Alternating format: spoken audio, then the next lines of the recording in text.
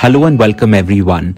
My name is Anurag Chauhan, and today in conversation with me is a philanthropist, spiritual master, lifestyle coach, and a yoga guru. Hailing from the Himalayas, Grandmaster Akshar is an internationally acclaimed spiritual yogic master. He is the founder and chairman of Akshar Yoga and World Yoga Organization. Namaskaram, how are you? प्रणाम, नमस्ते अनुराग जी, मैं ठीक हूँ, आप कैसे हैं? बहुत बढ़िया. It's so nice to see you and your smiling face. Thank you very much. Same here. Pleasure. So Akshar, I was reading about you. I first of all want to know, what does Akshar mean? What is the name? Your name Akshar. What does it mean? ये एक initiated name है. तो हम जब पहाड़ों पे सीखते थे, नाम अलग था. फिर सीखते सीखते गुरु जो है आपके सामर्थ्य अनुसार एक नाम दे देते हैं. They give one initiated name. That's what Akshar is. Akshar means infallible. Wonderful. That is a beautiful meaning. So आपकी शुरुआत जो थी जिंदगी की वो कहाँ से हुई अक्षर? पिताजी मिलिट्री बैकग्राउंड में है, तो उसका लाभ बड़ा हुआ. पूरा देश घूमने को मिलता है. आपको मालूम मिलिट्री किस तरह से है, पोस्टिंग होती रहती है. तो उसमें मैंने पूरा भारत, बड़ा अच्छा मुझे अनुभव रहा. कभी उत्तर में, पूर्व पश्चिम, चारों दिशाओं में जाने का हुआ. लेकिन हिमाचल में पैदा हुआ हूँ, तो एक मन हमेशा पहाड़ों के साथ रहा कि क्या होता है इन पहाड़ों के अंदर. बर्फ से ढके रहते हैं. मेरी बड़ी उत्सुकता रहती थी पता करने की क्या है इनके नीचे. तो वो एक बड़ा अच्छा समय रहा. तो फिर गुरु मिले वहां पर. हमारा एक सिस्टम है कॉल पीट करके. बस यात्रा शुरू हुई वहां से. योगा के बारे में, आध्यात्म के बारे में सीखते चले गए.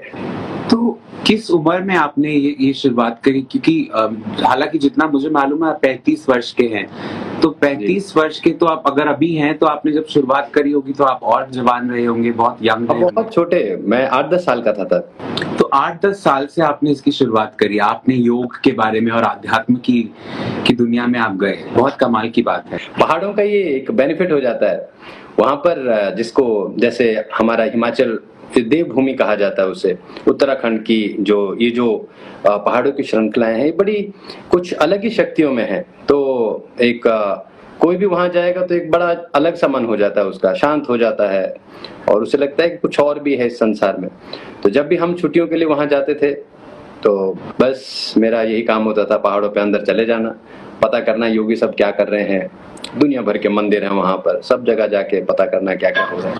बहुत ही अच्छी बात है ये जो आप हमें बता रहे हैं. तो मेरा आपसे सवाल ये है कि आपने किताब भी लिखी है, जो डीके बुक्स के साथ आपने किताब लिखी है, उसके बारे में थोड़ा बताइए कि कैसे आपने उसको लिखना शुरू किया और क्यों आपको जरूरत लगी कि आपको ये किताब लिखनी चाहिए. ऐसी कई चीजें योगा और अध्यात्म में हमें बहुत पहले सिखा दी गई हैं. ये बुक मेरे लिए, योगा नमस्कार जो बुक थी, ये बड़ी मेरा बड़ा मन था कि ये 7 नमस्कार को डॉक्यूमेंट करके हम बाहर दें. तो समय आया अभी 2016-17 में, जब मैंने इसको पहले ही मैंने तैयार कर लिया था बुक को. और फिर हमारे डीके बुक्स, कमाल का उनका काम है. मुझसे राहुल जी, अपर्णा जी, बातचीत हुई, मिलना हुआ. और फिर हमने सोचा हम इसको किस प्रकार से एक विश्व स्तरीय एक रूप दे सकते हैं. और उन्होंने करके दे दिया. वो एक मुझे भी मेरी कल्पना से परे का काम करके दिया उन्होंने. तो इसलिए आपने किताब लिखी. अब इस किताब के जरिए ये किताब जैसे बहुत लोगों तक पहुंची है, बहुत लोग इसको पढ़ रहे हैं, बहुत लोग आपसे इन्फ्लुएंस होते हैं. सो आप मुझे ये बताइए कि इस सिचुएशन में, जिस सिचुएशन में हम आज हैं, और हम ही नहीं पूरा विश्व इस सिचुएशन में है जब सब घरों के अंदर है, तो एक चीज जो बहुत कॉमन पाई जाती है वो ये है कि लोग कहते हैं कि हम बहुत फ्रस्ट्रेटेड हो रहे हैं. वो ना चाहते हुए भी फ्रस्ट्रेशन उनके अंदर आ रही है. तो उसका क्या इलाज है, उसका आप क्या उपाय बता सकते हैं? अब उपाय तो क्या अनुराग जी, पैंडेमिक का मतलब यही है कि सबको परेशानी तो होगी. और एक्चुअली अभी सबकी शक्ति का जिसको बोलते हैं एग्जाम हो जाएगा, कौन कितने बल में है. क्योंकि हम ऐसे तो सोचते हैं कि मेरा आत्मविश्वास बहुत मजबूत है, मैं जीवन को जी लूंगा. लेकिन जब आपदा आती है तभी पता चलता है हमारा सामर्थ्य क्या है, हमें कितनी शक्ति है, हमारा मनोबल कितना स्ट्रांग है, हमारी आत्मशक्ति कितनी स्ट्रांग है. शरीर, अब आप देखो 60 दिन हो गए हैं भारत में, तो आप किस तरह से अपने ये 60 दिन आपने बिताए, बीमार पड़े कि नहीं पड़े, खाना आपने खाया कि नहीं खाया, परिवार के साथ आपके लड़ाई झगड़े हुए कि नहीं हुए। जिन ने इन समय को अच्छे तरह से बिता लिया, वो आपको परिणाम है कि भाई आपने अच्छी मेहनत की थी अपने ऊपर।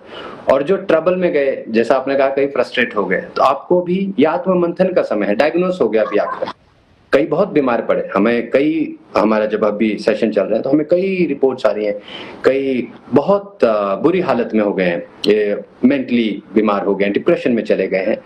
तो अब आपको समय है अपने आप को और तैयार करने का। तो पेंडेमिक से घबराना नहीं है तो है ही, कोई किसी के पास है नहीं सॉल्यूशन। हमारा काम है वो कमल के फूल की तरह खिल जाना। इस समय चारों तरफ कीचड़ हो, आप आगे बढ़ो। तो अब टाइम है योगा करने का, आध्यात्म को और गहरा समझने का। अब ये कोई समय नहीं है कि लड़ाई झगड़ा करने का, क्योंकि ये तो पता चल गया कि मनुष्य के ऊपर कोई है, हमसे ऊपर कोई है। बस उसके ध्यान में लगना और दुनिया भर की शक्तियां हैं ब्रह्मांड में, उनको अपनी तरफ लेके आना। तो आपका विश्वास किस तरफ है अक्षर जी? अगर मैं आपसे पूछूं कि आप जैसे बात कर रहे हैं अभी अध्यात्म की, आप बात कर रहे हैं योग की, आप बात कर रहे हैं उस शक्ति की, तो क्या है वो शक्ति? क्या वो शक्ति है? क्या उस शक्ति से हमको मिल सकता है? क्या हम सीख सकते हैं उस शक्ति से? उसके बारे में हमको बताइए। ये एक समुद्र की तरह मान के चलेंगे अनुराग जी, सागर की तरह है, महासागर है। जितना आप इसमें गहरा जाएंगे, जितना आपको पता चलता है, उतना ही आध्यात्म आप जान पाते हैं। तो उदाहरण के लिए जैसे बुद्धा ने अवेकनिंग ली, बुद्धा ने उतना ही पता किया जितना वो गहरा गया। अब कोई अंत नहीं है। आपने हबल टेलीस्कोप बनाई, उसके बाद दूसरी टेलीस्कोप बन रही है। हम उतना इस ब्रह्मांड को देख पा रहे हैं जितना हमें दिखता है, लेकिन ये चिरकाल समय से फैलता चला जा रहा है। तो मेरी जितनी शक्ति है, जितना मेरा कपाल समझ पाता है, मैं उतना समझ जाऊंगा। ऐसे ही ब्रह्मांड चलता रहेगा। कोई इसको एक शब्द में नहीं डाल सकते कि ये हो जाएगा, मेरा मेरा है। ये इसलिए बताया जाता है अध्यात्म बहुत पर्सनल अफेयर है। मेरा मेरा रहेगा, आपका आपका रहेगा।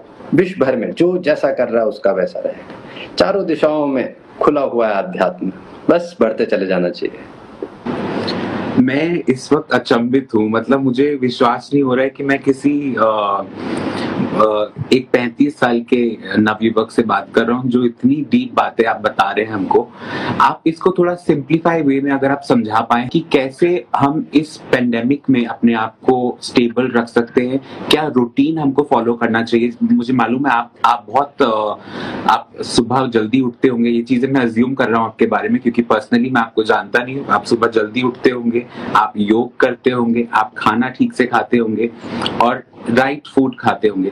तो उसके बारे में थोड़ा हमें बताइए कि आपका क्या रूटीन है जिससे हम लोग भी सीखे। योग इस प्रकार से ले सकते हैं हम, जैसे मानिए कुछ आपको रॉ मिल जाता है, आपकी अपनी क्षमता अनुसार आप कुछ भी बना सकते हैं। तो योगा सीखने का अलग अलग स्तर हो जाता है। हम शुरुआत कर सकते हैं शारीरिक, हमारा अन्नमय कोश, बॉडी को तैयार करना। ये हमारा कर्तव्य होता है, अपनी बॉडी का ध्यान रखना। ये चॉइस का मामला नहीं है कि आपको फिट होना है कि नहीं होना है, एक्स्ट्रा वेट होना है या कम वेट होना है। तो पहली तो रिस्पॉन्सिबिलिटी होनी जरूरी है। मैं अगर हेल्दी हूंगा तो मेरा पूरा दिन आराम से बीत जाएगा, चाहे कैसी भी स्थिति हो। तो जल्दी सोना और जल्दी उठना एक तरह से नियम होना चाहिए कि सूर्य के उगने से पहले आप उठ जाएं और इमीडिएटली सूर्य नमस्कार शुरू करना। और इससे आपको क्या लाभ होता है? आपका जो अभी विश्व भर में प्रॉब्लम है विटामिन डी की, आदमी को सूर्य दिख ही नहीं रहा है, उठते लेट हैं हम, फिर काम पे चले जाते हैं, पूरे दिन ऑफिस में रहते हैं। सुबह सुबह उठ के बाहर सूर्य के पास बैठ जाना, और जो आपका जो एक मूवमेंट होता है सूर्य नमस्कार के साथ, वो आपको विटामिन डी दे देता है। विटामिन डी का काम होता है पूरे शरीर में सारे बाकी जो विटामिन मिनरल्स हैं उनको एब्जॉर्ब करने की शक्ति बनाना। तो शरीर में अगर विटामिन डी स्ट्रांग है, ये मान के चलना बाकी सारे ये B12, E के सारे आ जाएंगे। तो सूर्य नमस्कार एक नियम हो जाए, सुबह जल्दी उठ के भोजन, वो भोजन करना जो आप प्रेम से बनाते हो। और इसमें भी बहुत डिटेलिंग होती है खाने में। स्वाद का खाना होना चाहिए और ड्राई नहीं होना चाहिए। बहुत ज्यादा ड्राई खाने से हमारा डाइजेशन खराब होता है। चबा चबा के खाना, ये भी एक बहुत अच्छा नियम माना जाता है योगा में कि कम से कम 30-32 बार चबाना चाहिए, सो दैट कि खाने को अच्छा सलाइवा लगे, फिर हमारे इसोफेगस से होता हुआ पेट में पहुंचे। पेट का काम है फिर नीचे इंटेस्टाइन में भेजना, न्यूट्रिशन पूरे शरीर को जाए, वेस्ट सेपरेट हो जाए। तो खाने का बड़ा अच्छा ध्यान रखना, चबा चबा के खाना। और कंपैशनेट फूड, योगा में एडवाइस किया जाता है कंपैशनेट फूड हो, ज्यादा हम अवॉइड करते हैं नॉन वेजिटेरियन उस प्रकार का भोजन, कंपैशनेट फूड हो। पूरे दिन को पहले ही तैयार करके रखना कि मान लीजिए अगर मैं लेखक हूं तो क्या समय कितना मैं लिखूंगा, या मैं कोई पोएट हूं, या मैं लिखने कविता करने वाला हूं, राइटर हूं, कुक हूं, या कुछ और काम करता हूं, अपने दिन की पहले ही एक प्लानिंग बना के रखना, क्योंकि माइंड और बॉडी जो है क्लॉक की तरह काम करेंगे, फिर आपके साथ बीमार नहीं पड़ने देंगे। तो उस तरह से एक अच्छा नियम बन जाए, रात को जुगनू की तरह नहीं जगे रहना 12-1 बजे तक, मोबाइल थोड़ा कम यूज करना सोने से पहले, नहीं तो माइग्रेन हिट होगा, इंसोम्निया जैसी बीमारियां पड़ेंगी। अपने बेडरूम में मोबाइल नहीं रखा जाता। हमने इसके कई एक्सपेरिमेंट करके देख लिए और बहुत क्रॉनिक, आप यकीन नहीं करेंगे अनुराग जी, कई क्रॉनिक इंसोम्निया के पेशेंट्स थे, पूरी तरह रिकवर हुए हैं। खाली इस मोबाइल को हटाया उन्होंने, आधा घंटा 45 मिनट्स थोड़ा छोड़ा उन्होंने और एक कमाल की नींद ली है। इस प्रकार आराम से सोना और सपनों को भी अच्छी तरह सोचना, क्या सपने लूं, सरप्राइज सपने नहीं आने चाहिए, कहाँ चले गए कहाँ आ गए।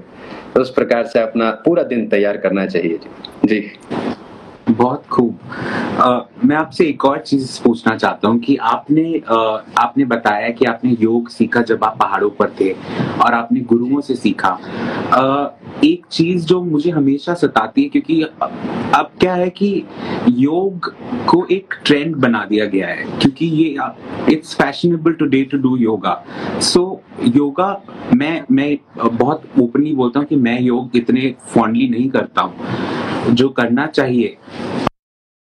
पर मैं ये भी नहीं बोलता हूँ that okay I am doing yoga because you know I have heard और because I have seen Baba Ramdev और I have seen grand master doing it.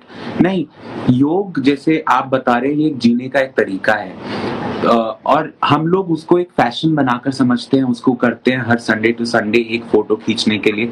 तो उससे क्या कुछ फायदा होता है लोगों को कि आप सिर्फ योग एक महीने में, हफ्ते में एक दिन करें, फोटो खिंचवाएं और फिर वो खत्म उसके बाद? ये बहुत आप मान के चलो कि एक जैसे ट्रेलर हो गया, एक मूवी का ट्रेलर है, तो उस तरह से भी इसमें बुराई बिल्कुल नहीं है, क्योंकि चाहे आप एक दिन करें, आधा दिन करें, आपको जब आप योग करेंगे आपको आप शरीर के देखो कितने, मैं जब छोटा था मैं आसन करके मेरा मन इसलिए करने में लग गया, मैं देख के आश्चर्यचकित होता था शरीर से कैसी कैसी आकृति बनाई जा सकती है। ये तो मुझे गुरु मंडल ने सिखाया कि हर चीज एक फॉर्मूला है। जैसे मैं अभी ऐसे बैठा हूँ, मेरी बैक स्पाइन पे एक अलग प्रभाव पड़ रहा होगा, मेरी घुटनों पे एक अलग प्रभाव पड़ रहा होगा। मैं सो जाऊं, आप राइट साइड में सो के देखो और सुबह उठो 100% एसिडिटी पड़ेगी आपको। आप लेफ्ट साइड में सो के देखो, आप 100% बड़े रिलैक्स, आपका डाइजेशन बड़ा अच्छा हुआ होगा, स्टमक बड़ा अच्छी तरह क्लीन होगा।